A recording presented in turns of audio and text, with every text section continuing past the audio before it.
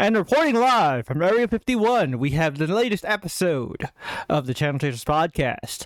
As always, I am your host, Jay, and joining me are my two friends, Brian and Tony. Or Brian 12 and Tony 273. I don't know which Tony this is. I mixed up the batch. Maybe I got it right this time. No, it is the 451st. You forgot. Right. Or did you? Yeah, how do I know you didn't get your own designation wrong? What's that? Tattooed on my foot. Fair. Welcome to this new episode of the Channel Chasers podcast. So, I'm gonna be real with you guys. Like I mentioned to the guys off camera, personally, I am binged the fuck out. We've been doing a lot of several episode shows, which honestly, binging is never a problem for me, but binging on top of work and streaming and editing, when I'm doing all the editing, it's a bit much. And games. Yeah. Oh yeah. And our secret project. Yep.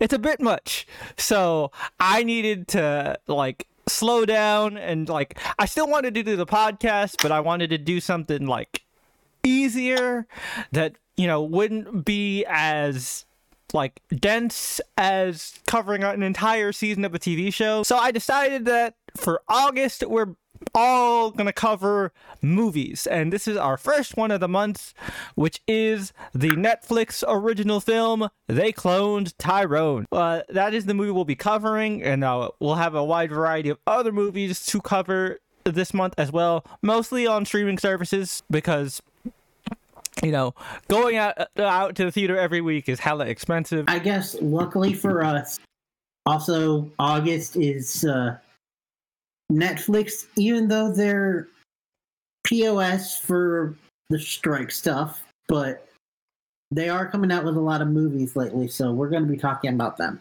Yep. And I mean, people actors and writers have come out and said nah, it's fine if you guys review movies and spread word of mouth, as long as you're not contracted by the studios, it's not affecting us. In fact, we want these movies to do well so that the execs know that they need us. So it's not really standing against the strike. Just don't take paid brand deals. Exactly. Or act or write in anything for a studio non-union. Yep. But YouTube is free game. Anyways, before we get into the full discussion on the movie, we're gonna jump right into the news with Brian.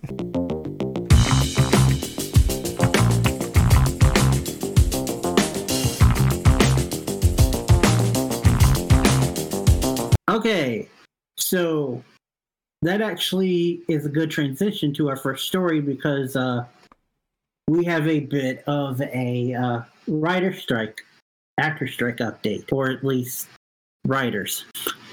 So the WGA met up with the collective group representing the big streamers, and they didn't come to an agreement. Damn.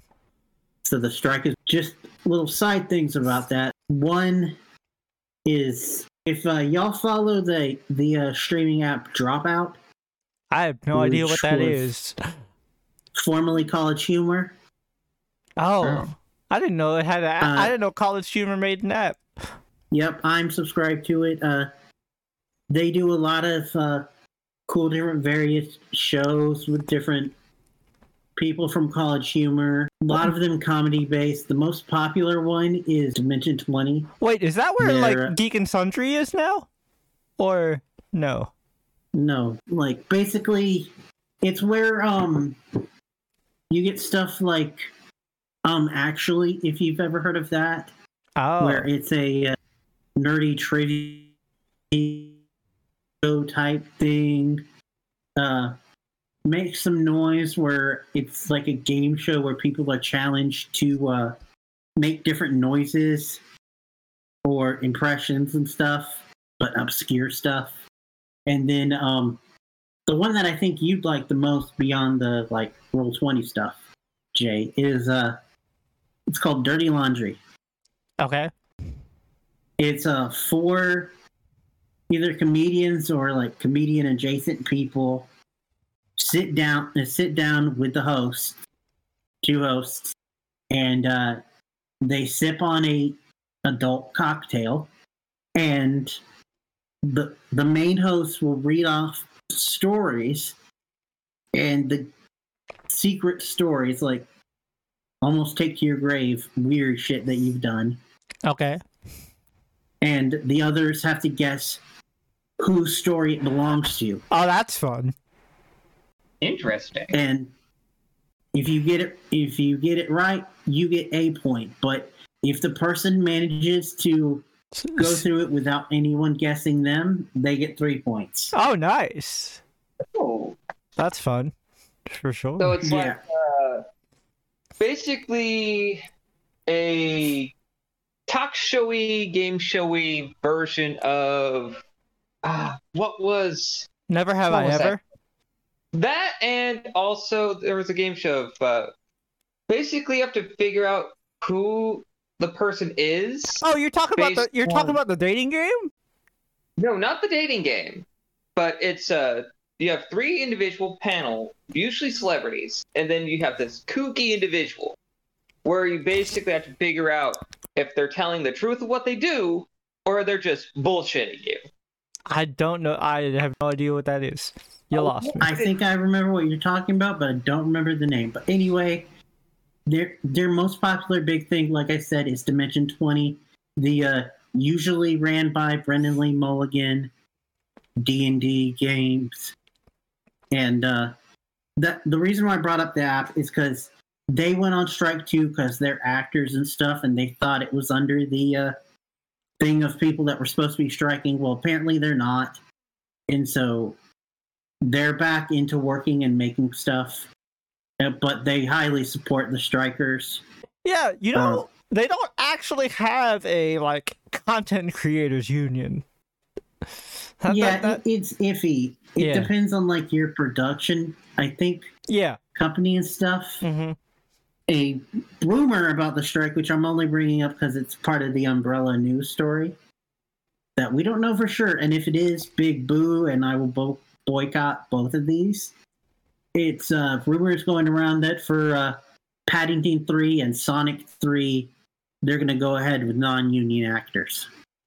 Oh, damn. So they're going to recast everybody? Rumor. But one thing that is official that I found out, which they could argue is not related to the strike, but I think it might be, is Disney said that as part of their celebration for Disney 100, they're re-releasing Frozen into the theater. Oh, wow. They're desperate. Let it go, Disney. Let it go. But moving on to our next news story, because that was all just the first one. These other ones will be quick. This one I just wanted to point out because it's not really a news story, but just wanted to point out the integrity of an actor. Okay.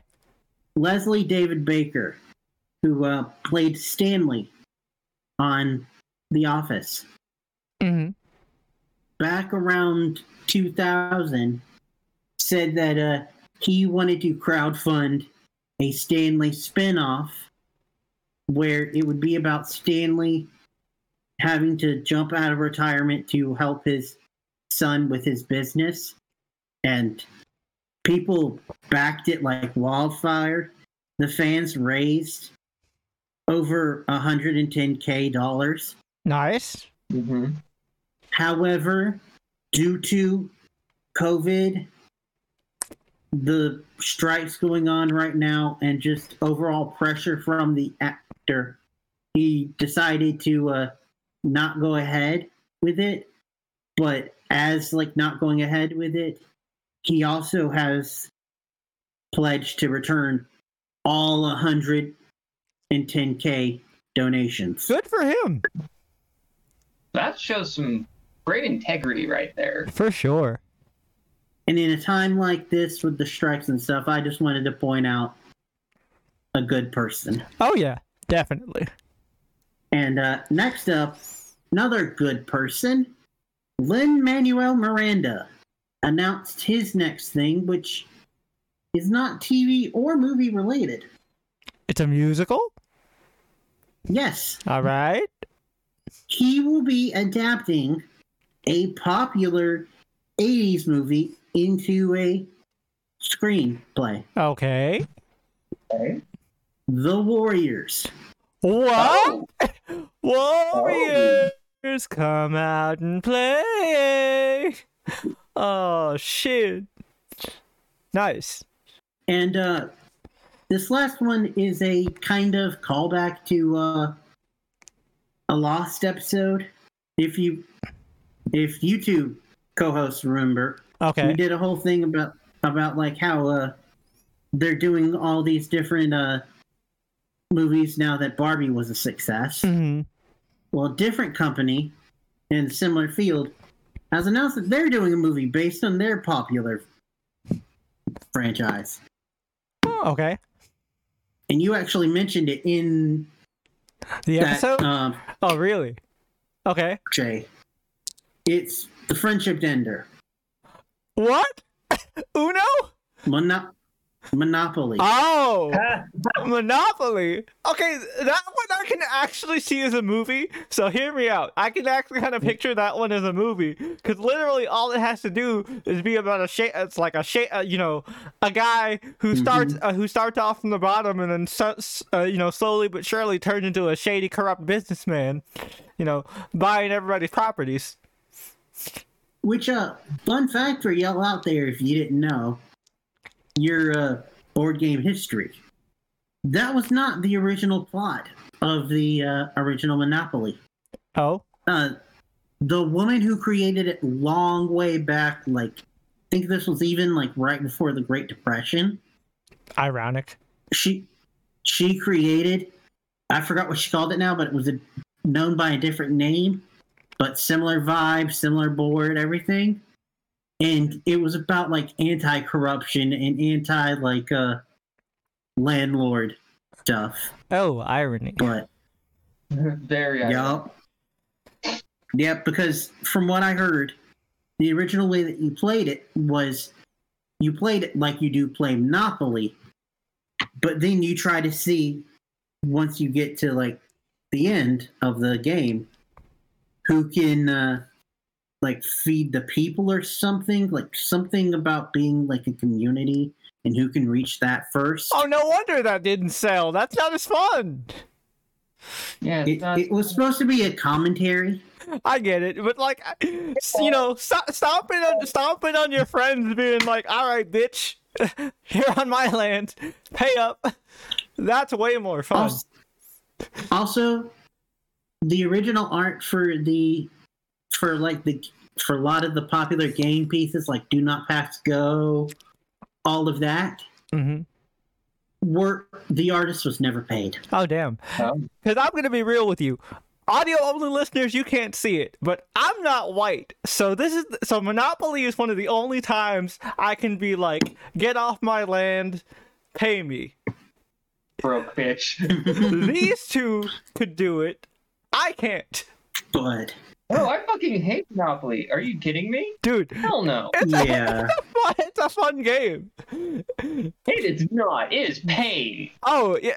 I'm more with Tony. Look, well, clearly you guys aren't nearly as petty as I am, because, like, Monopoly is a game where petty people thrive. Well, then you would get along with my father, because he's the pettiest bastard I know. See? And on that note, we're done with news. All right.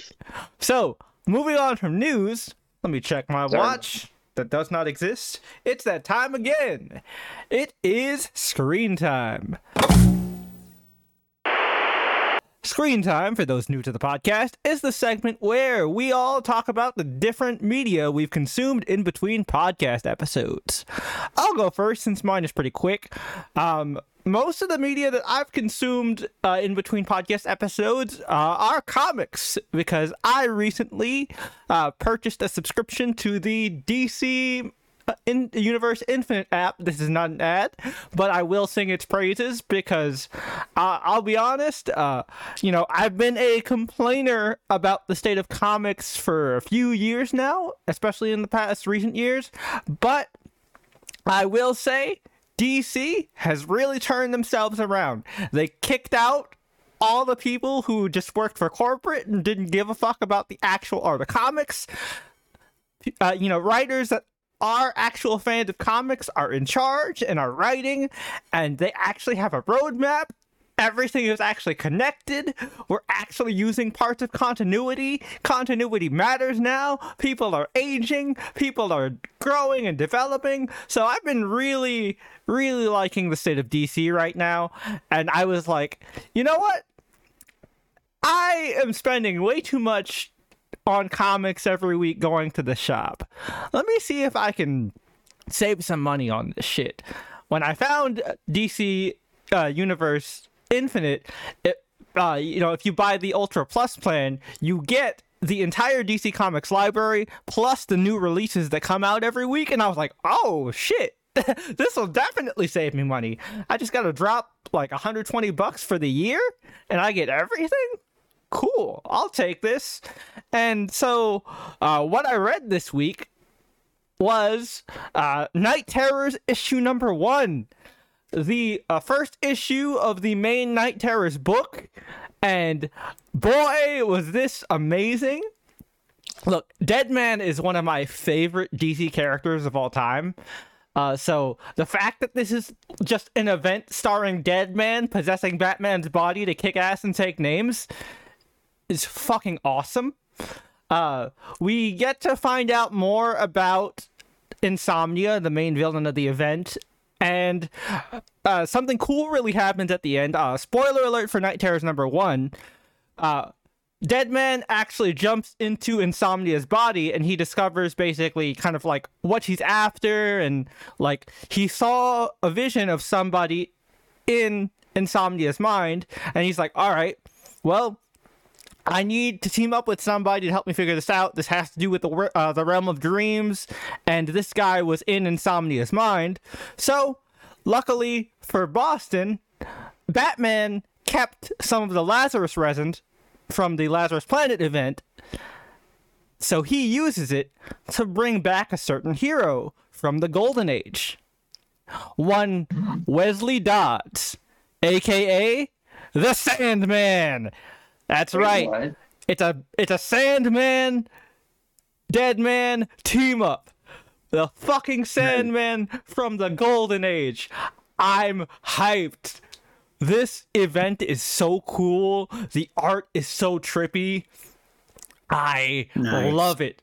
Other stuff I read this week from DC were some of the Night Terrors tie-ins. I read Night Terrors Batman, which is basically just kind of Batman reliving his like parents' death over and over again. There's a really trippy image where like Batman vomits up a gun that's in the shape of a bat. Super Weird, fucked up. I loved it. So that was cool. The other Night Terrors issue, tie-in issue that I read was Night Terrors Robin, which stars Tim and Jason. It's really interesting. The two nightmares are completely different. So in Tim's nightmare, Tim actually relives a traumatic memory from his life that almost everybody forgets about, except for me, because I hated that event and I hated that this had to happen to Tim. A certain event from Identity Crisis, the death of Jack Drake. Oh, that shit was stupid. Yeah, so Tim has to relive over and over again Captain Boomerang murdering his father. So he has to deal. At that same time, Jack did murk Digger. Though. Yeah. No, I mean, he killed him in return. They both died, but still. Yeah, some ridiculous nonsense. Still trauma. So yeah. That was a lot. That was a lot of tough stuff to deal with. Jason's, you get 3 guesses to what Jason's is. And Crowbar beating the Joker, being revived by the Lazarus Pit. Yep. Anything. All of those. literally all of those. And so like basically the nightmare image is like you see a zombie Jason breaking out of a grave holding a crowbar ready to beat Jason's ass.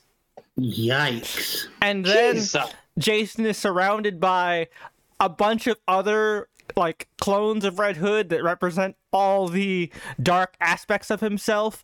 And then he realizes that in this nightmare, he's actually taken on a lot of the characteristics that he hated from the Joker. So is he becoming the monster? That was the whole metaphor and what they were going for, and it was really interesting. I like that. I like that issue a lot. Very good. The Captain Marvel issue was also very good. Basically, it actually stars Mary, and Mary's nightmare basically has her brother turn evil. Billy ends up looking like Captain Atom. I almost thought it was Captain Atom until she called him Billy, and not Captain Atom, Black Adam. I almost thought it was Black Adam until she actually called him Billy, and I was like, oh, that's evil Billy. Oh shit. And Billy murders all their step siblings and like sets the house on fire, and Mary's powers don't work. She ends up Shazamming herself to wake herself up. Or did she? The plot twist at the end is she still in the dream? But Billy whispers something in her ear that, like, breaks her. I'm very curious to see what that is. I need to know. Because I really like Mark Waid's Shazam run that's been going on so far. Not just because he actually refers to him as the Captain, because fuck you, he'll always be Captain Marvel. But yeah, that was really good. Another issue that I read was World's Finest Teen Titans #1. Really good stuff. It's by Mark Waid as well. It is a spin-off of his World's Finest Batman and Superman series that is set in the past. This stars all the original Titans in their first outings. So the team is Dick Grayson Robin, Donna Troy Wonder Girl, Roy Speedy, Garth Aqualad, all the classics. It's really cool. We get to see kind of them like exploring who they are as people, kind of figuring out themselves, and like we get to see kind of glimmers of the future Nightwing, like stuff that Dick would later incorporate as Nightwing. Same with Donna, Roy, and Wally. It's really cool. I love the artwork. Good stuff. Other shit I read. The Zatanna one was really cool for Night Terrors. She had this really just terrifying encounter with a zombie version of her dad. Basically, she's trying to save Red Tornado. Because apparently they have a thing, and Red Tornado and her are immune to what's going on because she cast a no sleep spell on herself, and Red Tornado's a robot. He doesn't sleep. But yeah, she ends up having to basically deal with all her fuck ups throughout her history in the DC universe, which once again includes Identity Crisis. Boy, Identity Crisis sucked, didn't it? It did. And yeah, so that was really interesting. Again, I just love the fact that like continuity is being used. It feels good. It feels like the real DC universe again. And Lazarus Planet actually matters because it connects directly into the next event. I was like, oh, this is dope. Other stuff I read, that was pretty much it in terms of like the DC series. But yeah, like I said, I've been really getting into DC again, man, and there's just a lot of good stuff to offer.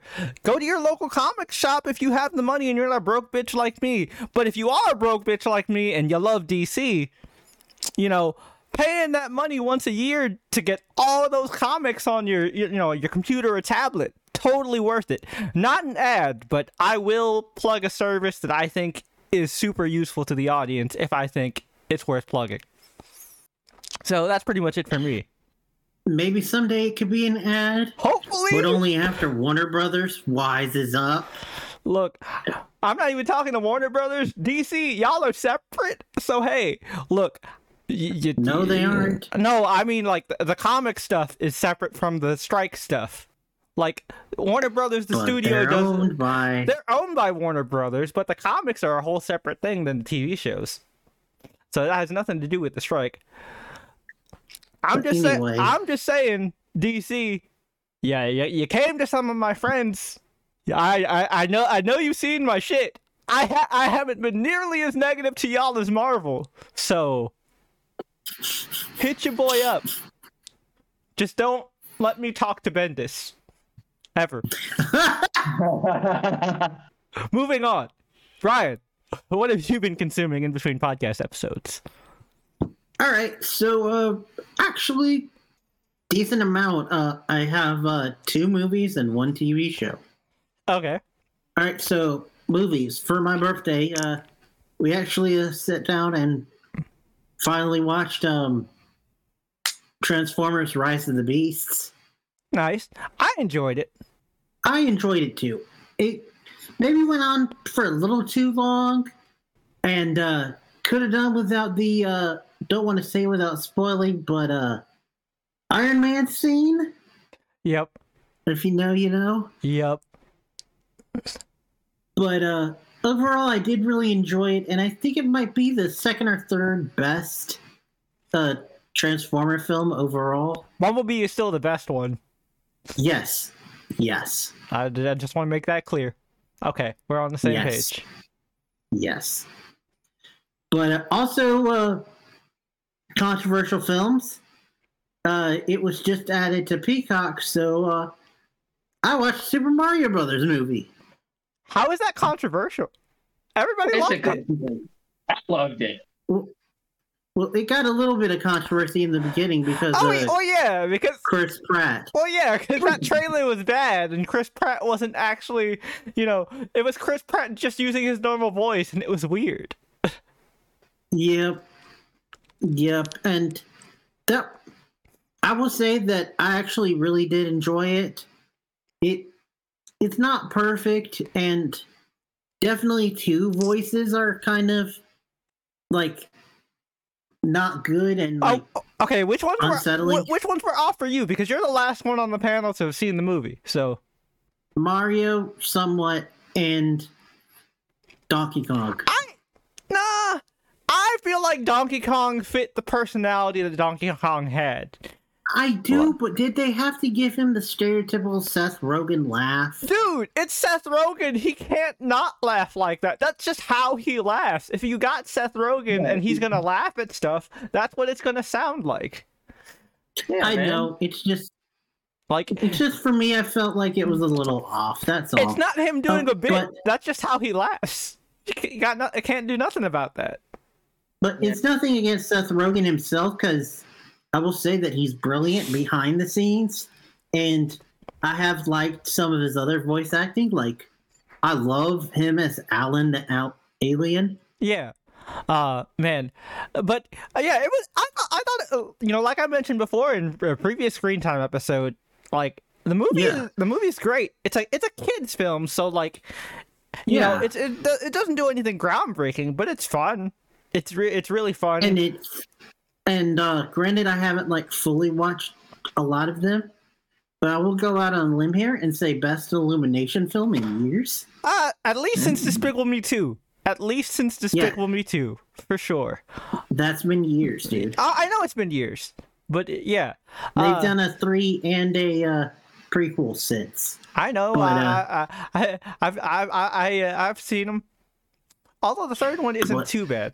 But yeah. No, it's not too bad. But anyway, I liked it. Yeah, I really did enjoy it, and I can't wait for the inevitable sequel. I want to see a Charlie Day Luigi Mansion spin-off movie. Yes. Oh yeah. That does for sure. And especially if the fan castings come true, because have y'all seen the fan castings for Wario and Waluigi? No. Ooh. Who they plan on Danny getting? DeVito Well, Danny DeVito has to play Wario. That's a duh. That's a given. and Pedro Pascal. Okay. I didn't expect that one for Waluigi, Okay. but all right. My only condition Well- is he also has to voice Waluigi when Waluigi eventually comes to Smash. Fair. That is a Which fair thing to say. people are theorizing that we might get a Avenger style shared universe that will culminate in a Smash movie. I mean, like, what was it? Was Brawl? Brawl did that for their storyline. Yeah. Like, It was very interesting. I had fun with that story mode. Yeah. Oh yeah. Was- Same. And speaking about video games, Uh-huh. I watched another video game adaptation, Twisted Metal. Oh, I forgot that was out. It's also on Peacock. Well, yeah. I'm saying I forgot the episode dropped. I actually really enjoyed it, a lot. The two leads, Anthony Mackie and Stephanie Beatrix, have amazing chemistry. I will admit that the trailers do not sell it at all. They didn't put the best parts in the trailers. They almost did the opposite. Oh, dang. Yep, I saw a review from Moist Critical. He theorizes that they did it on purpose to tank it. Ah. It's really good. Thomas Hayden Church is in it. Oh, cool. He's the, I guess you could say, primary villain of the season. Agent Stone, or at least a version of Agent Stone, Okay. who's video games. And he does really good. Sweet Tooth is really good. They pulled a Darth Maul. Okay. Samoa Joe played the physical embodiment of him, hmm but BoJack Horseman, Lego Batman himself, Will Arnett, voiced him. He's really cool. There's also another villain in there that keep spoilers, but I really enjoyed them. They had a lot of cameos from the video game characters like Bloody Mary and all that. Say even more would be spoilers. They did introduce this cool thing where the convoy, where it's in this post-apocalyptic area, it's 4 big cargo trucks hmm that keep moving, never stop, and they actually have walkways from each trailer, and they're just this traveling commune that never stops. Oh, It was also- really cool. It's bloody. We're past the minute, so I can say this. They say fuck so many times. You could have a counter for how many times that they say fuck. I would not suggest a drinking game Unless for you're how many Darth. times they say fuck. Yeah, unless you're Darth. It's bloody. It's funny. There's a lot of action. It's not perfect, but it's fun. And if they get a season 2, oh my god. Oh, also, I forgot the real actor's name here, but there is a little bit of a Brooklyn Nine-Nine reunion in this too. Oh, yeah? Jason Mendoza, actor, is in it. Okay. Jason The one that marries Rosa. Oh! Gotcha. That guy. Or almost marries Rosa. That guy, his actor is in it too, and oh my god, he plays a preacher. Oh, cool. I will just leave it at that. So is it a binge drop or is it like a episode by episode? Yes, Oh, it's a binge drop. Cool. it is. I believe it is 10 30-minute episodes. Interesting. But it was really fun. Wasn't perfect, but I really did enjoy it. Tony, what have you been consuming in between podcast episodes? Well, I was on a bit of a DC kick myself, much like you, Jay. Mm-hmm. And I took it upon myself to watch at least 4 or 5 different DC animated movies. Nice. Wow. Let's see if I can actually remember what they were. Let's see. I mean, One if of them you- was Justice. I was gonna say, if you could just go to Max, you could probably look at your watch history. I do know that I almost watched it just out of shits and giggles, but I do know that the Ruby one just came out. I'm not touching that No. 10-foot pole. Nope. But yeah, you were saying? War. Batman Hush, Gotham by Gaslight. What was that? The Fear That Came to Gotham? Oh, yeah, that's the Lovecraft one that I talked about in the previous screen time. I love that one. The Doom That Came to Gotham. Doom That Came to Gotham. Else. Oh, both of the duology of the Death and Reign of the Superman. Nice. That was solid. Nice. 6. I actually started with the Reign of the Superman. No, Death of Superman. Great adaptation using New 52 Superman. That was great. Loved that idea. Yeah. And the Reign of Superman, okay. I actually like Rain better than Death. Yeah. Yeah. We actually Personally, somewhere in the ether did a Channel Chasers about it. No, I don't think it was a Channel Chasers. I think we appeared on an episode of Media Madness was what it was. Back when Comic Frontline did Media Madness. Because I thought we also did one on Channel Chasers where we covered both of them. Maybe. Personally, though, I liked the various different ideas that they did to make it fit in the New 52 continuity, which was cool that they did that. But something about Cyborg Superman's New 52 design just bothers me. Well, that's because, so here's the reason I didn't think that this whole shit was set in the New 52 is because in the New 52, Cyborg Superman is actually Zor-El. So, yeah, like, but they used Hank Henshaw for this so film. so that's why I thought this was set in the pre-52 universe, because it's like, oh, that's Hank Henshaw, not Zor-El, so.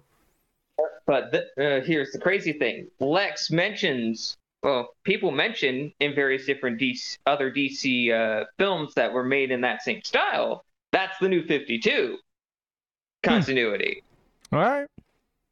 So they adapted weird New 52 shit in the using old stories, which is crazy. But when it comes to the two Batman Elseworld story films, Jesus Christ. You did not give me proper warning with the Doom That Came to Gotham. What do you mean? I gave everybody proper warning that this shit was cosmic horror, gory, and fucked up. Sir, what I meant, sir, is that two prominent characters just dying that I thought were going to survive, sir. It was a spoiler, so of course I'm not going to say that in screen time. Not everybody is like you, Tony. Not everybody likes to hear spoilers ahead of time. Well, I was just saying that, my God, the amount of murder. It's crazy. It's a Lovecraft story. There's always a fuck ton of murder. Well, yes, I know that, but I was just surprised. Like, I was not mentally prepared for that. Well, which was benchmarks of what I thought made that film great. Yep. So you're welcome. Yeah, but it's like, Jesus, to do it, man. Then Justice League War, just an adaptation of the New 52 Justice League. Johns' sad boy attempt at writing the League when he was when it was outclassed by Justice League International at the time. That movie was all right. I liked it. I liked the movie. The comic run itself, Brian. He was more shitting on the comic. Yeah. Because if you recall, Brian, back at that time, the only reason why Justice League International, at least the prevailing theory, was that International was doing way more than his book. Well, yeah, oh yeah. Well, that's because DeMatteis and Giffen didn't give a fuck about the New 52 and just wrote it like it was pre-52. And then also they had Dark there too, which I liked. Justice League Dark. It was great. Oh hell yeah! Oh, the Justice League Dark movie was good too. Yeah, I enjoyed that one. Justice League Dark movie. It's not on Max, which makes me big mad. It's not? No. I swear I saw it up there. And which one are you talking about? Yeah, because there are two. There's Justice League Dark and there's Justice League Dark Apocalypse, which is fucking insane. I swore without seeing I was saving Apocalypse War for last because it's the last thing in the continuity. Oh yeah, it is the last thing in continuity. But you also need Justice League Dark for context because it's Yeah, that's what I want. Justice League Dark is not there. It's just Justice League Dark Apocalypse War. weird, huh? Weird. Be big Well, mad. also, the Justice League Dark, the original one, it's kind of weird because it mostly focuses on Batman. Yeah, it's like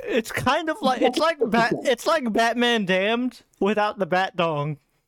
Oh dear Because God. Batman Damned is just a Justice League Dark story with Batman in it. Oh dear God. That is hilarious. All right, and what else you got? Watched episodes, caught up on that one Superman show. Oh, My Adventures with Superman. I haven't watched. Yeah. I haven't watched the latest episode, but I've been enjoying it. Why are you watching it, Brian? You should just be watching it. It's a good show, Brian. Because, like you mentioned last time, Jay, you were the one who said that watching shows week to week is a little bit harder for you now. I mean, yeah, but this show doesn't really do cliffhangers like Superman and Lois, so I can handle that. Yeah. So my initial thought was hoping to binge it. You actually get a better. I personally think with this one you get a better experience week to week. Mm-hmm. But I definitely that's think just me. so. Maybe it's because it feels more like an anime than a cartoon. Oh, and speaking of anime, by the way, decided to also watch, keep myself updated on My Happy Marriage. Should be buck wild in that show still. Nice. And then I decided to watch a couple of episodes before recording of Baki Hanma Season 2. Cool. These big buff men are still doing buck wild shit. As to be expected in Baki. Well, and for the folks at home, these big buff men are fighting a caveman. Yep. And he has the most notorious name of them all. One word, pickle. And when you see how this man works, shit's crazy. But that's just it for screen time for me. All right. So, jumping from screen time, it's time we move into trailer talk.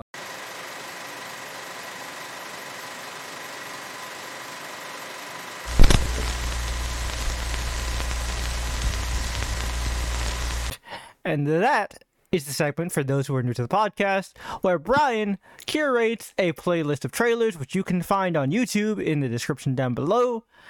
And then we cut very quickly with the magic of editing and come back to you with our rapid fire thoughts on the trailers. So, Brian, tell the folks at home what trailers we will be covering tonight. We have an interesting list tonight, people. We're starting off with, I shit you not, this is the name of it, Slaughterhouse. Slaughterhouse? Mm-hmm. Okay. It's an upcoming, looks like it might be indie slasher about a girl who wants to look good for her sorority, so she adopts a sloth, but the sloth turns out to be murderous. Okay. What? But it kills really, really slowly? I have no idea. Okay. I I saw the title, heard the premise, was like, add that to the list. Okay. Then we've got a very interesting title, which I shit you not, this is the actual title, Dick's the Musical. Okay. Is it a musical about the sporting goods store? No, it's a movie adaptation of the screenplay of the same name. And basically it's adult Parent Trap, where these two adults find out that they're twins, and so they trick their parents into getting back together, or try to. Oh no. But they're just being dicks in the process? I mean, All I know is also in the movie is Megan Mullally, cool. Nathan Lane, Nice. Tyrone. and Megan Thee Stallion. Oh, okay. Interesting. Okay. And then from one interesting name to another, we've got Bottoms. Brian, what the fuck is in your algorithms, bro? What is in this Oh. algorithm of yours, bro? This is actually being done by the same director as the critically acclaimed film from last year. I think it was called Shiva.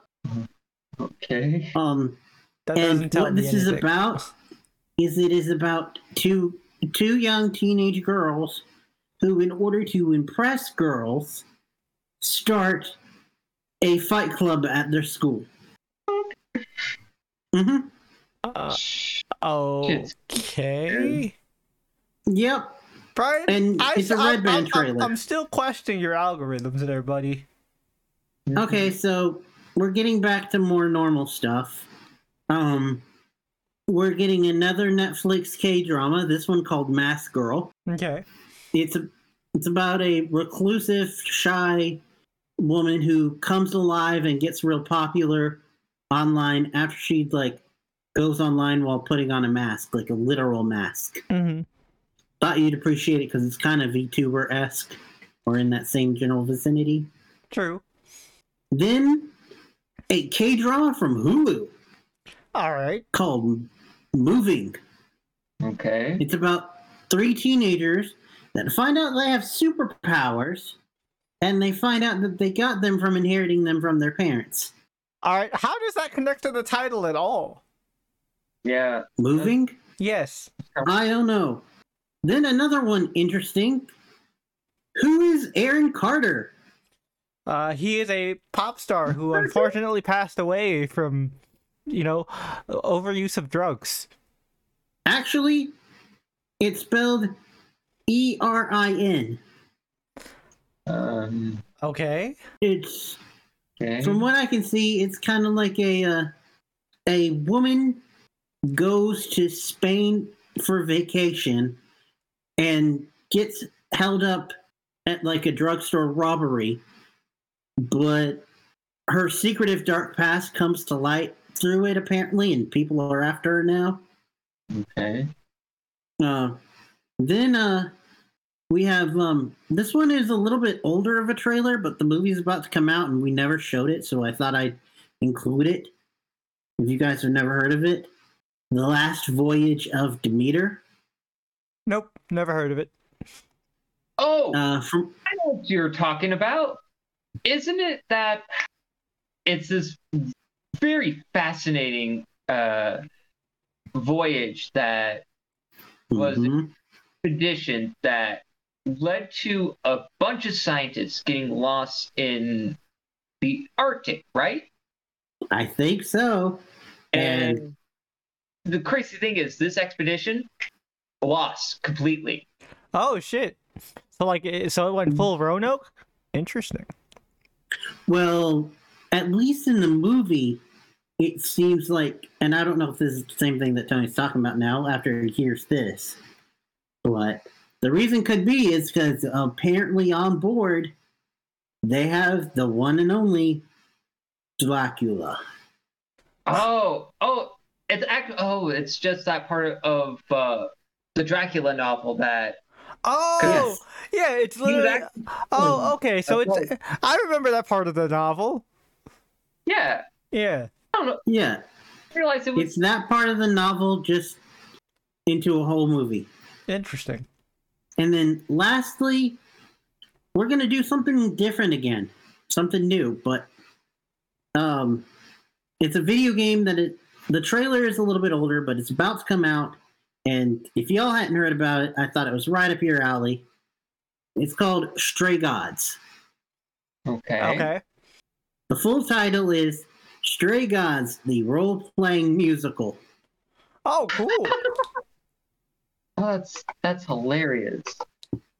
And its story involves like the Greek gods, and it's got a lot of critical role and critical role adjacent voice actors. Huh. Cool. Oh, that's just too funny. I love it. All right. So, that is the list of trailers we'll be reacting to tonight. You can find that playlist linked in the description down below, and we shall return soon via the magic of editing. After this quick word from the sponsors we do not have. And we're back. All right, so we got some interesting trailers this time around. The streak has been broken. Yeah. I mean, luckily it wasn't a whole batch of Cravens, so we don't have to boot you off the podcast. And one looks like it was bad on purpose. Yeah. No, okay. So let's start with that. The Sloth movie, I liked it because I'm a fan of stupid B horror movies. I unironically watched Zombievers because it was hilarious. Zombievers is hilariously dumb. Yep.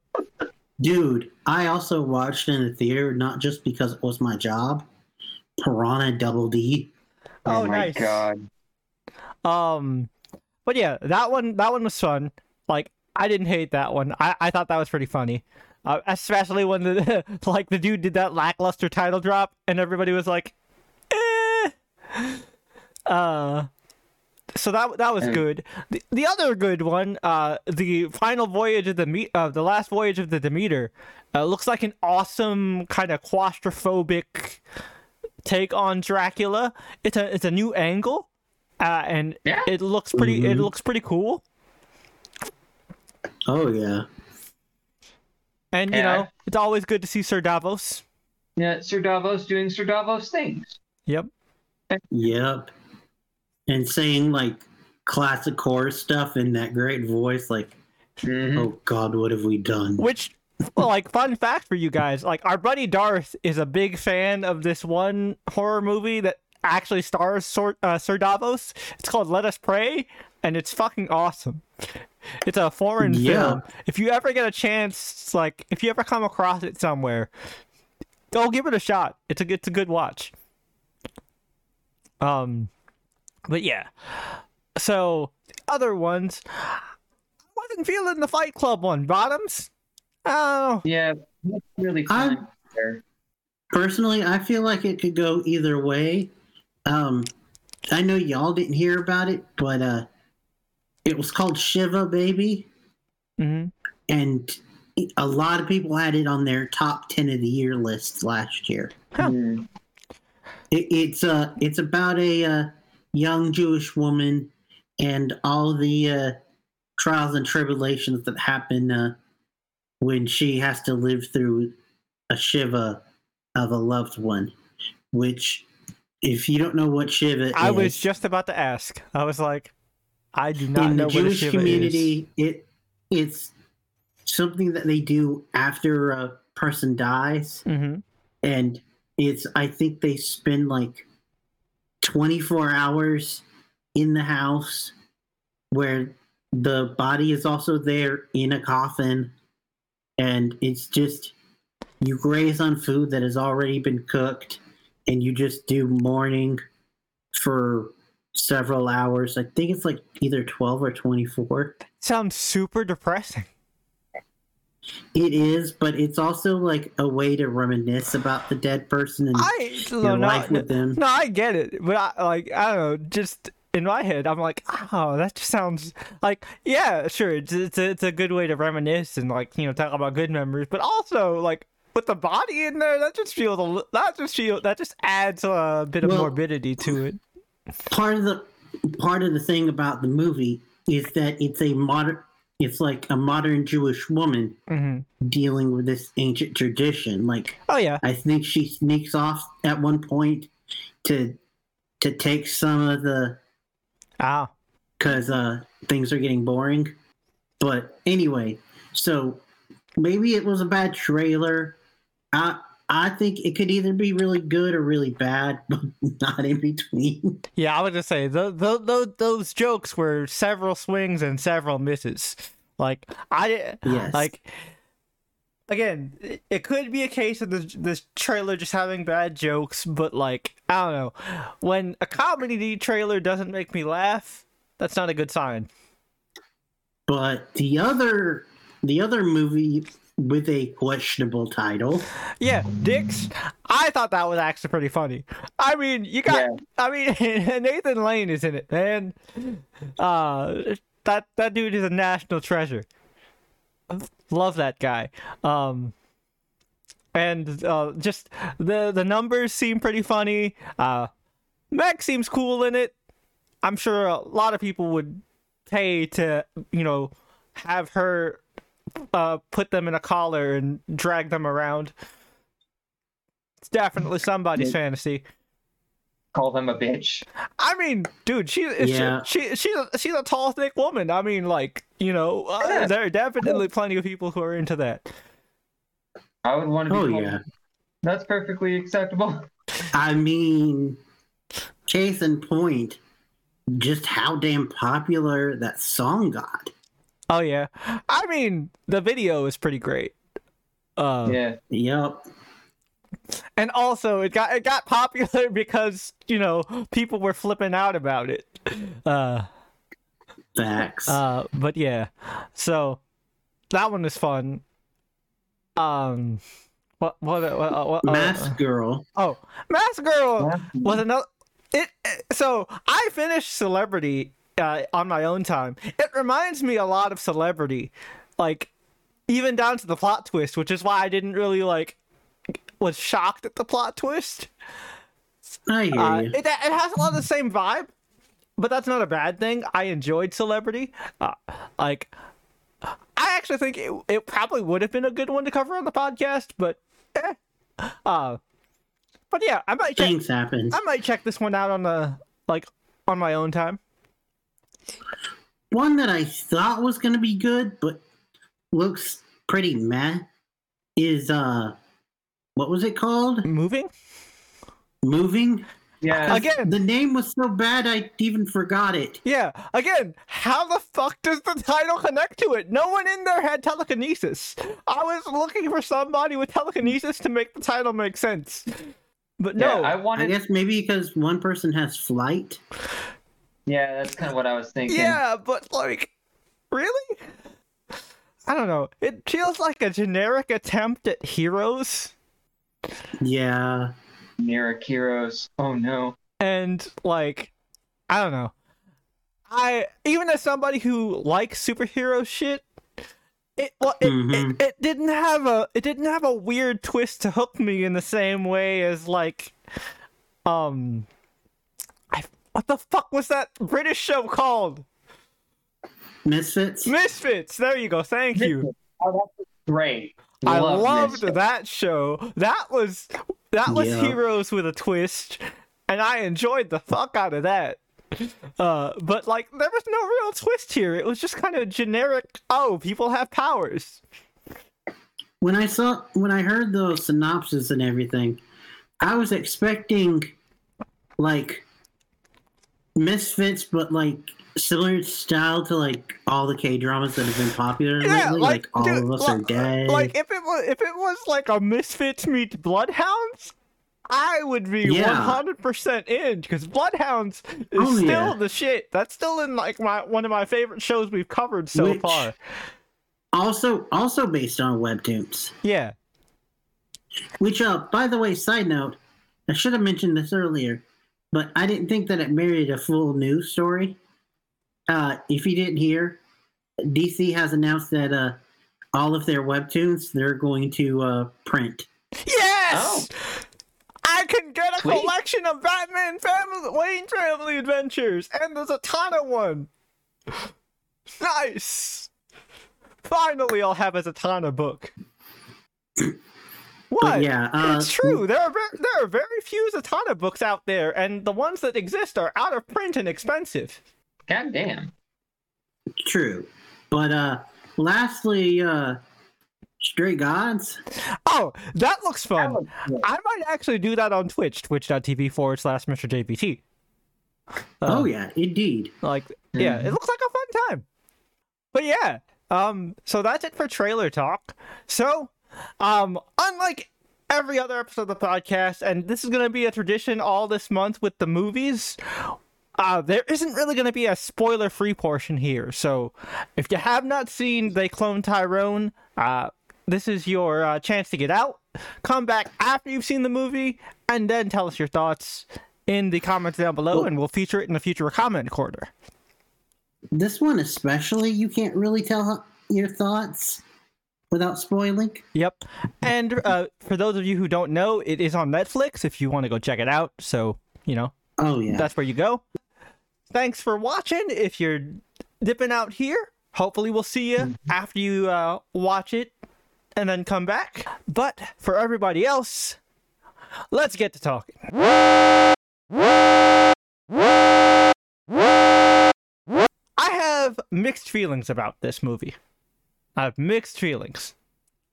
I really like the message. I really like the acting in this movie, but I don't like the execution. Oh. Mm-hmm. Oh. So Okay. here's my thought process, right? I really like the message of the whole, we in order to take our communities back, we got to band together and make the change ourselves, kind of thing. That was the whole message behind the movie. I like that. I think the acting was really well done, but in terms of the execution, what I didn't like, and yeah, it was done on purpose, but I also just didn't like how it was handled. They just kind of threw a lot of stereotypes out there, and none of the characters didn't really have depth beyond the cliches of their stereotype. Yo-Yo was a hoe who, shocking surprise, is actually really smart and intelligent and, is selling herself short. Cliche as fuck. You got generic pimp, Slick Charles. Great performance. Very fun. Very generic, stereotypical character. Fontaine.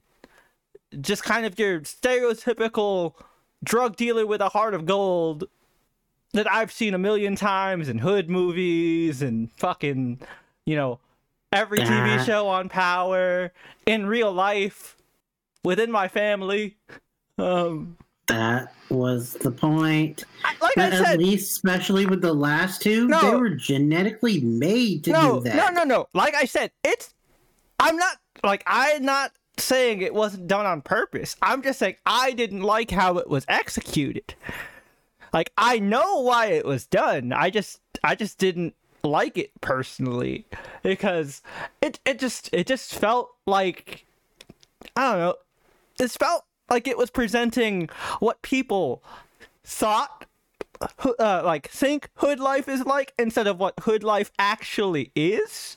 It was just kind of like your generic portrayal of what the hood is on TV. Well, if you notice, because I didn't notice this until watching a reaction of it and people pointing it out. When you look at the world that they're in, it's very anachronistic. Yeah, I was gonna bring that up. I was also confused because it was modern, but this felt like a blaxploitation film. Well, that was done on purpose because that was supposed to hint at you that this is all a simulation, basically. And I've just never been I've never been a fan of the "this was all a simulation" twist. So sometimes I'm not, but I do like movies where it's you go back and you see things that you didn't see the first time. I don't know about you, but the first time around, I did not register that what looked to be homeless person that was running down the street that got picked up by the black car. That was first. That was the first him. He didn't die from the shootings. Yeah, because you can hear John Boyega's voice. That was him. Yeah. I figured that when I was watching it. And all the stuff that the homeless guy said. Oh yeah, Pathetic shit, man. I don't know. I just personally, I don't, like, again, I like the message. I think like that the message is very important, and I liked, the like what they were pointing out with what they were making the commentary on. It was just kind of like how they were doing the commentary felt very ham-fisted to me. I wasn't really feeling it. Well, I thought by the time that it got to the whole grape drink, that would become evident that was done on purpose. I mean, yeah. It just didn't click for me personally. I thought It's weird for me to talk about this too, because let's be honest here, you are the only person here of color. Yeah, and I don't know. Maybe that's why I feel like this. But it feels, I don't know. It felt disingenuous in a way. Like, I don't know how to describe it really. Like, I'm having a. This is so weird not having words when I'm so good at talking out of my ass. But well, fun fact: this was done by the same director as Creed 2. Oh, so Ryan Coogler's brother. Yeah. Jewel Taylor is his name. Oh, I thought Ryan Coogler's brother could direct Creed 2. Oh. Huh. But yeah, I don't know. Shoot! He worked on Creed 2. Okay, I was like, it was definitely Ryan Coogler's brother who directed Creed 2. And then Michael B. Jordan directed Creed 3. But yeah, well, so Tony, what did you think of it? Well, to be honest, a lot of the social commentary parts really captivated me. Mm-hmm. Even though I saw a lot of, I mean, I may not understand it, but I kind of get where you're coming from, Jay, where it's all of these more so negative stereotypes just kind of being presented in that way. I hope I'm getting that right. Oh yeah. See, like, I know it was done on purpose. I know that like this is shown that like it's because they're being controlled, it's because they're being experimented on and manipulated. But also think about the other message that the villain was sending, right? The whole assimilation is the only way we can survive. I hated that, and I get you're supposed to hate that. He's the bad guy, but like. That just felt gross. Like, yeah, it felt gross to me because like I enjoyed the movie when it was talking about like, because like, again, I didn't necessarily have a problem with the negative stereotypes at first. It wasn't until the end where we got to the bad guy's speech where I was like, all right. I liked this movie up until here, and then this is where I was like,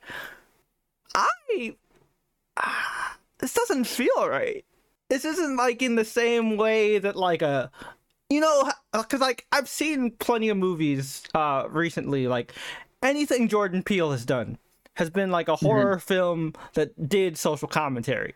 Get Out is obviously very obvious, like a movie about microaggressions that white people have towards people of color and how they have to fit in, and that has such a very interesting commentary and twist to it. Nope is all about code switching and the different person you are when you are like in a room with like white people and you got to be respectable versus who you are as you. And so it's represented by your different selves in Nope. Or not Nope, Us. I haven't seen Nope, so I don't know what the social commentary and twist for Nope is. But all those are handled really well. This, it felt like an attempt at that, and it was almost there. And then they forced that last part in, and I was like, Nah, I don't know. I'm good, Chief. Yeah, I can see where you're coming from with that, man. It does feel a bit odd in the grand scheme of things. Like, I can't really put it into words either. Cause like it felt very contradictory, right? Like, yeah, cause you have this whole message of like people coming together and like, you know, taking the government down, but then at the same time you also present this like whole respectability politics shtick, which doesn't really fit. And then you have that post-credit scene where like where you know you see Los Angeles Fontaine, who is Tyrone, and like I get the message behind that. Like, it's supposed to be like there is a Tyrone everywhere, and you know what we need to do is come together and change that so that, you know, we don't have more Tyrones, we have more, you know, people that are more upstanding. But again, that also leans into the whole respectability politics angle of shit. Well, dude, if you also remember though, Kiefer Sutherland, when he was talking about the whole experiment, he was saying that it was nationwide, that there were multiple cities. Oh yeah. So this was just one of the cities. No, I'm saying I get, like I said, I get the message. Like there's a Tyrone everywhere, and like they set it up. But I thought it was clever how you didn't understand the like meaning of the title until then. I don't know. I got it pretty quickly as soon as they revealed the clone. Yeah. Well, who Tyrone was? I mean, once they revealed that there were clones, you know, obviously Tyrone had to be a clone. Kind of would be able to get 2 and 2 together. Yeah, but we didn't meet anyone named Tyrone. Yeah, but like obviously, you know, if there's a whole operation of clones, like if there's a bunch of clones, you know, not all the clones are going to be named Fontaine. Like, they're obviously the ones here are going to be named Fontaine because Fontaine is the one who lives here. Yeah. Well, I guess I didn't think that there would be multiple clones of this one person in multiple areas. So, because the whole metaphor and the whole social commentary, right, is the fact that like there is a Tyrone everywhere. The metaphor is there's always gonna be a drug dealer, a dope boy, a pimp in every hood out there, and the message is we need to get together and change our communities, make our communities better, which is great, but also. The thing about this that it's a very slippery slope in terms of like politics, right, is a thing called respectability politics. And what respectability politics is for people of color, there's this whole expectation of you have to act proper around white people. You can't use slang. You have to, you know, fix your posture, pull your pants up, do all this stuff to impress the white people so you can have a better life. And that's the vibe I like with that. Well, that was the vibe I got from this, and then the fact that we show the other Tyrone, who is a, you know, a gangbanger and all, you know, has the teardrop tattoo and all this shit. It felt like it more leaned into that aspect of things for me. That was the read I got off of it. Well, dude, it's not a like random thing that the one person who was pushing that was the one who died. Like I said, I know. I mentioned it earlier. I know he's a bad guy. I know, I know that's the whole thing. But the fact that you have that in there mixed in with this message of togetherness and bettering the community, the read I got off of it personally was, in order to we got to bring our community together to make our community like that, to make our people more respectable. And I don't know. It just, I saw it more as fuck that. We don't need to do that. Hence killing him we're gonna be ourselves. And I mean, yeah, okay, but like, And and if you notice, he does use, he's smart and uses their own thing against them, and uses the fact that they're underestimating him, that he put together the code word to get the other clone to kill him. And so they underestimated him, so he killed them. all right, I don't know. It just didn't really.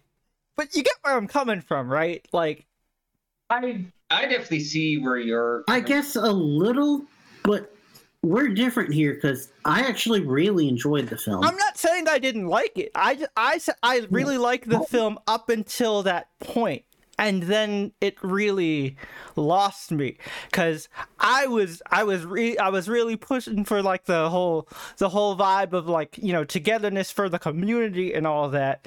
But then, like, with like the, you know, after the bad guy was killed, like the bad guy's whole motive, and then after the bad guy was killed, and like if they had just ended on Fontaine, Yo-Yo, and Slick Charles going off to Memphis and, you know, exposing this shit all around the world, I would have been like, all right, cool, that was great. But then they add that extra little push of, well, you see that here? Every hood is this bad. There's a Tyrone everywhere. Every hood's got to be fixed. Every hood's got to be cleaned up. I didn't like that. I saw that more as sequel bait. Well, actually, now this is just me just looking at it. Okay. I definitely agree where you're coming from with that, Jay. I felt like where the film ended, that's the perfect end with Fontaine, Slick, and Yo-Yo going. I agree with that. Everybody. Then you get to the Cali part, and I think, personally, for me, it was more extending and just kind of reaffirming what we already know, which is a big no-no in film. Yeah. Oh yeah. Now that you're saying it like that, I can get that. I completely understand that because this, I think part of the reason why I like this is because it harkens back. I said this off camera to one of my, like, honestly, one of my favorite films of all time, Cabin in the Woods, which huge spoiler for that. Y'all have seen it, right? Yeah.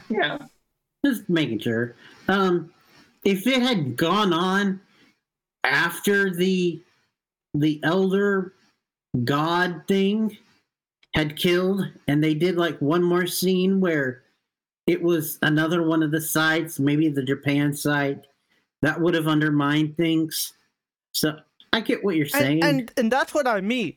It undermines the whole message by once again just kind of showing that this cycle isn't gonna end. You ended on this weird dour note when I thought the whole point was that we're trying to make this shit better, and then you show me a place that is worse.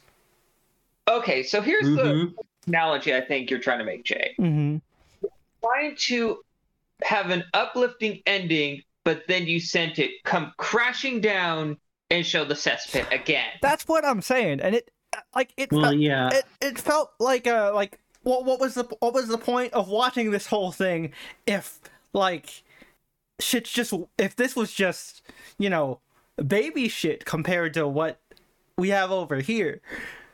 Yeah, because maybe this is because of my Caucasian ignorance and all of that, but I didn't realize this the first time around, but my man's is a full-on crypt. He was a blood, actually. Blood, sorry. What? He had a red bandana and made the word blood with his hands. Yeah, and this is why, Brian, I try not to just say things that I don't fully understand. Well, hey, I'm obviously not going to make any gang signs because you do. Yeah, definitely not. But Definitely not. And it is just a weird coincidence that Jay and I are both wearing red. red's just my favorite color. I have a lot of I have a lot of red in my closet. Although And I like this color on me. Although I did live in an area where wearing red does keep you out of trouble. I'll leave it at that. Yeah, but here's something that I find very fascinating about the mystery aspect of the film. Mm-hmm. It reminded me of another one of my favorite movies. I mean, I will say this ahead of time. This is one of the best movies I've seen all year. Oh yeah, it's a very well made movie. Oh yeah. But the thing that I'm going to compare it to is another film that I love, and it's called Brick. Oh No. I've heard of it, but I hadn't seen it. Fantastic film. I've seen Brick. Basically, he knows what I'm talking about, right? Yep.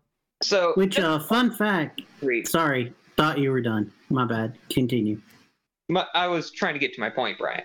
So I liked the mystery aspect that both films make. It's this slow, kind of subtle build up to this climax of a conclusion to solve that mystery. But where I think Brick kind of made its point, it ended where it ended. Whereas it kind of, whereas They Clone Tyrone kind of lingered on that point a little too much. Yeah. Also, I hear you. Also, the other thing that I didn't like, just to kind of chime in, is I really didn't like Kiefer Sutherland just explaining the whole, like, explaining everything, like pausing the movie to explain everything, because I was like, if you've been watching this movie and you can't figure this out, how do you not know this? Yeah, no. We're not Yeah, stupid. although the whole thing with I will say that he did explain how Yo-Yo wasn't a clone, but that could easily just be explained by them going ahead and jumping to the scene where he controls them. That's what I'm saying. Yeah. So, like, I don't know. That part felt clunky too. I don't know. It was weird. Yeah. But I did like you said, all the characters, like Jamie Foxx and all of his his little schemes. Yeah, all of his hoes. Well, also his schemes. Yeah, and how he tricked them, and then at the end where he tricked Kiefer. Yeah, I mean that was really clever. Yeah, like it's a very well acted, very well written film, and like my biggest issue is I think it just kind of overstays its welcome and it undermines its own point. And if it makes me angry that it undermines its own point, because its point is something that's very important that I, as a person of color, like totally agree with and like sympathize with, but like then you just going like basically tell me, well then what's the fucking point? Like, I hear you, and I'm curious to know what your opinion of the boiled chicken joke. I thought that was funny. It was, and to me it also showed that in this movie where it's addressing stereotypes, no one group is now to be fair safe. Now, like, to defend boiled chicken out there, like, boiled chicken actually can be very delicious if you if you serve it in a seasoned broth. Just fucking regular ass boiled in water boiled chicken, you're a monster or a serial killer. I don't know why you're into that. Like he said, not even salt and pepper. Yeah, no, that's some serial killer shit. Yeah. No thanks. Yeah, that is. But yeah, I don't know. especially because like I went into this with like everybody talking about like comparing it to Jordan Peele stuff and saying how good it was. So I was expecting some Jordan Peele stuff.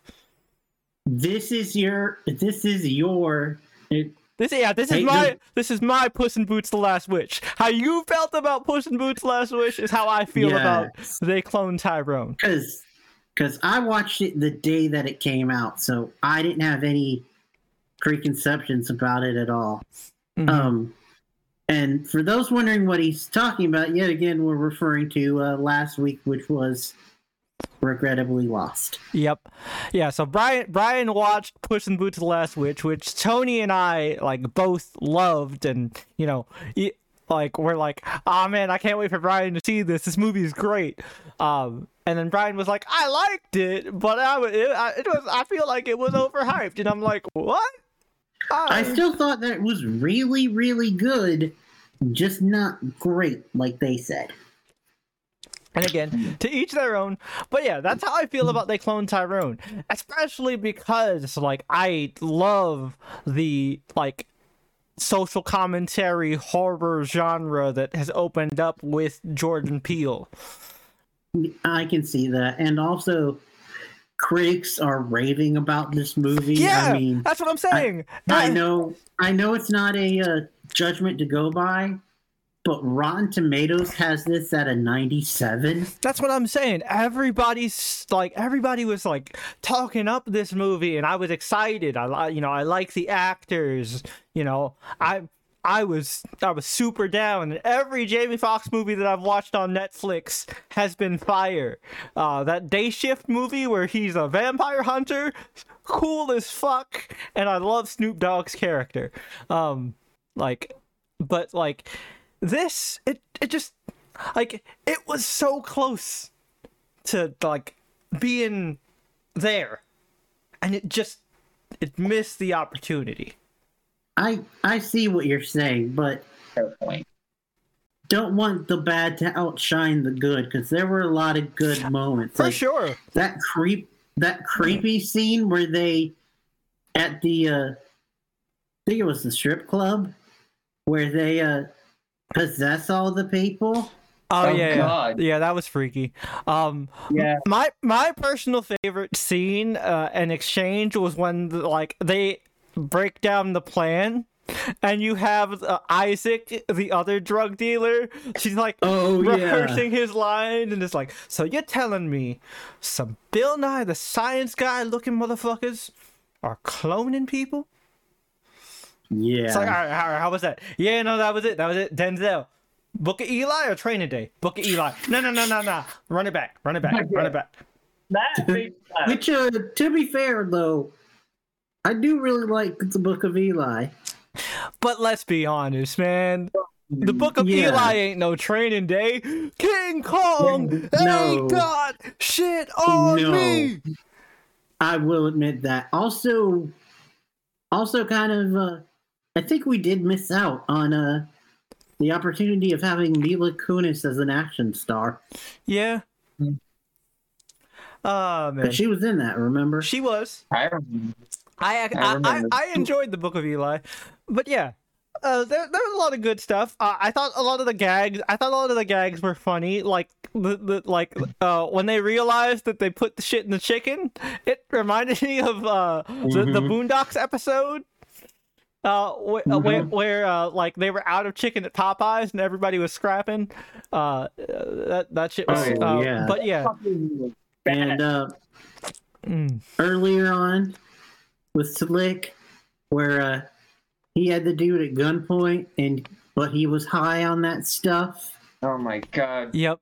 What's happening? And he accidentally shot the dude. Well, he shot the dude because fucking Yo-Yo was fucking playing with chemicals, and she dropped the beaker, scared herself, and screamed, which caused Slick to shoot the Afro kid. We also find out that later on that stuff also causes muzzle spasms. Yep. But also that kid, the origins of that kid. Yep. Were freaky. Yeah. Yep. Yeah, That not a fan of that. that's what happens when they're trying to whiten black people. Well, okay, and like I thought that was a very clever like commentary on the whole respectability politics thing, because so like to explain respectability politics a little bit more, right? So part of that is like, you know, you can't you can't have your hair all wild. You gotta look like the white people. You gotta, you know, have your hair combed and gelled up, and you gotta look nice. You can't be out here like, you know, just with a like big ass fro, curls or dreads, because you look threatening. You know, you might scare the motherfucker. and so like I thought that was a really again really cool social commentary, and like I thought that was great, and then, you know, undercut later, but yeah, that was really cool. I like that. And then the really unsettling part was seeing like the evolution test tubes of the different like Fontaines. Yeah. And then we get down to like the straight up white dude, and it's just like, well, damn. So that's what John Boyega looks like in whiteface, huh? But they didn't like call too much attention to it. It was just a background set piece. Yeah, but like, you know, still freaky shit. Oh yeah. Like, and the whole entire fact that he's the bad guy of the film, but he's not the like top dog in the organization. He's like bottom. Yeah, he's more like middle. He's not bottom. I would say like upper middle management. Management. But the fact that there's more to him, which the way they handled it was, now that you're talking about, was not the best. Yeah. But I also think it was a wasted opportunity with his plot line, because you have the thing with the little brother, but you don't elaborate on it. You don't tell me why this, like, yeah, he was shot, but you didn't explain to me why him being shot led you into this. You didn't say like, you know, he was shot and just left there because he was doing hood shit. And so I you know, and he looked threatening to this white person. So I gotta make sure we no longer are threatening to white people. So no, we don't have to lose our people anymore. Like, and I'm not saying he had to say it out loud, but like, show it, right? Why didn't we get that? Like good on John Boyega for selling it, but like the whole fact of him talking about he just goes on the monologue about cleaning his brother, and then he's like, oh, and now I'm evil. Like, yeah, that has like, okay, that's traumatic, but like, okay, well, okay, we're still missing a big step here, buddy. Like, again, once we got to that point, that's what kind of ruined the movie for me a little bit. Like, is like, because his motivation just really fell off, and I was like, all right, this feels gross. Also, I get his spot in the commentary and like why he was there, but I do feel like Chester could have not been there. Yeah, he was just a plot device to kill homie, like Fontaine Prime is what I'm gonna call them. And I guess maybe in the commentary to say this is how. Yeah, this is how people. Hard for me to say. No, right? I got it. I'll say it. This is how people see us. We're just weapons. And again, that's pretty cool. When they introduce Chester and they explain that Chester is also a clone, yeah, this is one of the only two ways people see us. They either see us as hood rat drug dealers or killers. Because one thing of note here, which may have been on purpose to fill that role, but Chester never speaks. Mm-hmm. But yeah. Yeah. Any other thoughts to wrap up before we get into ratings? No. Brian? Now that you're talking to me, I see the negatives, but I still really did enjoy this movie. I think, given what he was given, Kiefer Sutherland did an awesome job. Oh yeah, I loved Keith Sutherland. Just getting to do Jack Bauer one last time, but like a racist Jack Bauer. Yeah. Like that final showdown with him, Yo-Yo, and Jamie. Man, that was amazing. Address a pimp by his name, Brian. His name he is a pimp named Slick Charles. Yeah, come on, Slick man. Charles. It's just hard for me to remember. Put some Slick respect Charles. on a pimp's name, man. Yeah, man. What you Slick doing? Charles. Which I will admit, Mm-hmm. that one other thing now that I'm thinking about it, which could be a negative, is just how easy Slick Charles was able to get everyone together, and we really didn't see it. Again, I like that because I think it's it was a good part of the commentary of like, in order to make change in the community, we got to bring the community together. I hear you. And like, you know, it's a very much a mentality of like in neighborhoods of like, you know, you mess with our people, we're gonna fuck you up. It's like a smaller scale version of that scene from Spider-Man 1 where like the New York scene. Yep. You mess with Spider-Man, you messing with New York. Yep, that was good. Also, this had a lot of like good smaller moments too. Like when Slick Charles goes to rescue Yo-Yo, but she's rescued herself, and she's just like, "Oh, you care."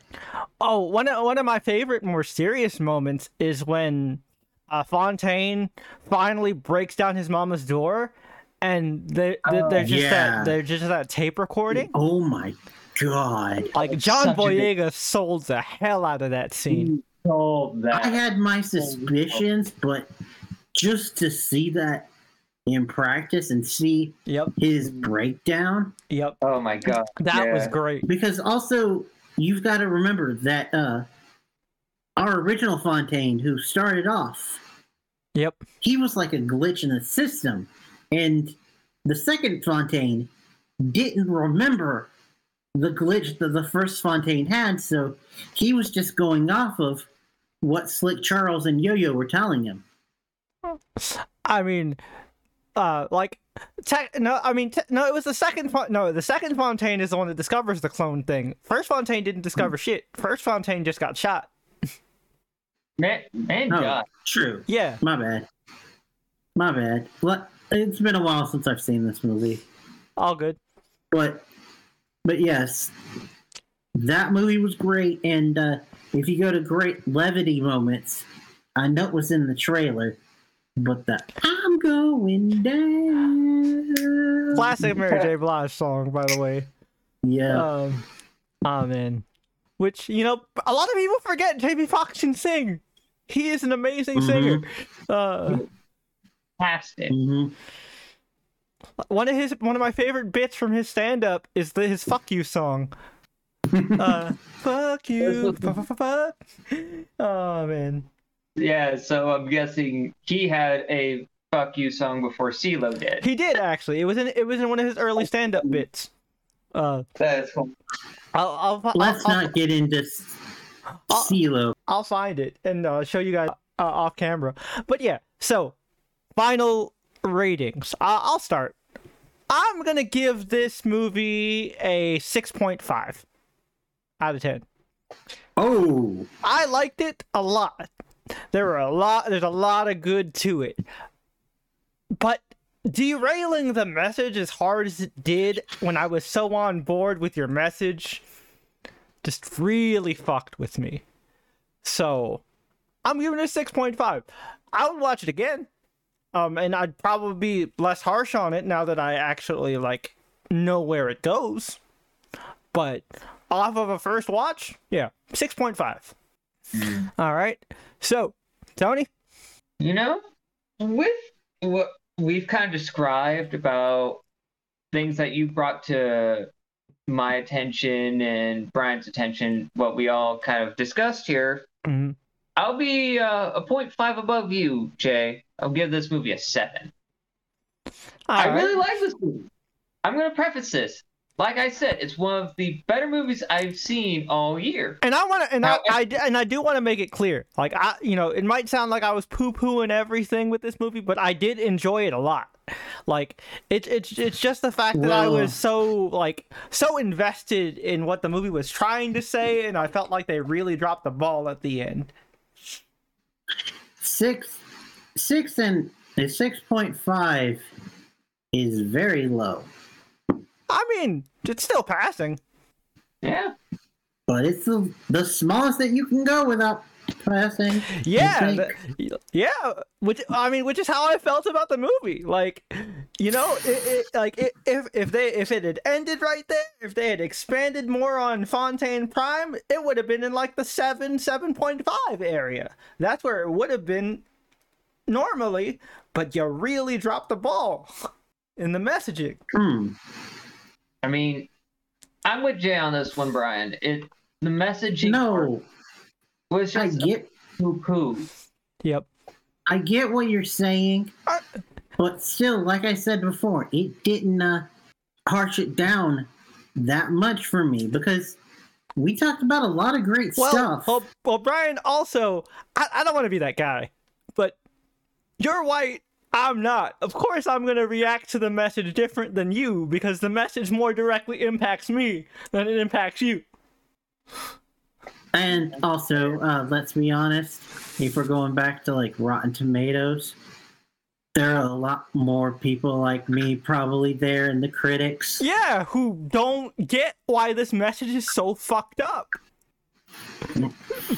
So I'm not giving it like anywhere near the like top or perfect, and I really hate to continue this trend for me of just doing flats, but the tradition breaks for us, but it continues with Tony. Oh. Well, I'm saying between you and Tony. Oh, If okay. you and Tony have the 0.5. Yep. No, mine. Yeah, because Tony's at the 0.5 above me. Yeah, I got you. So, what's your rating? I'm going higher than Tony. Oh. I think. Now, keep in mind, this is also just based on the fact that I didn't go in with any preconceptions or anything. I watched it like the day of release. So, you've definitely made me walk it back some from what I initially thought. So, for me, honestly, I think I'm going to give it a flat 8. All right, cool. Okay. But yeah, You do you. that was We Clone Tyrone. Really good movie. Very well acted. Honestly, it's definitely up there in terms of Netflix movies. I enjoyed it a lot. It's definitely, and it has a lot of replay value for sure. Like I called most of the shit like as it was happening, but like for some people who like aren't good at figuring out twists, I'm sure it's gonna be a fun ride to like get to that reveal. Also, just like the replay of watching it and seeing like the smaller things that you missed. Yep, it's a very well put together movie. I enjoyed it a lot. Like, don't let the score fool you. Like, the movie's great. I just don't agree with the message. But yeah, that is it for our episode on They Clone Tyrone, our first episode in our movie months. But Brian, go ahead and hit us with the coming attractions for next week's episode of the podcast. Okay, more silence edited out. Next up, sorry I had to double check the list. Because we've changed the schedule so many times in the last week. All good. But yeah, we're going to go action and spies with Heart of Stone starring Gal Gadot. I'm excited for this one. I always like seeing Gal Gadot in action flicks. Oh, yeah. And from the trailer, this seems like the Wonder Woman 2 that we wanted. Right? Basically. Pretty much. I'm excited for it. We react. This is continues the tradition of like a trailer we reacted to, which we also reacted to the They Clone Tyrone trailer as well. So this will be fun. I'm looking forward to it. Hopefully you guys are too. In the YouTube audience, don't forget to do all the YouTube things like comment and subscribe, and Spotify people. Also, leave us a rating, favorite our podcast, follow us on Spotify. We want to continue to grow our audience. Hopefully you guys have enjoyed, and we will catch you guys next week for another episode of the Channel Chasers podcast. Until then, we'll catch you later. Peace.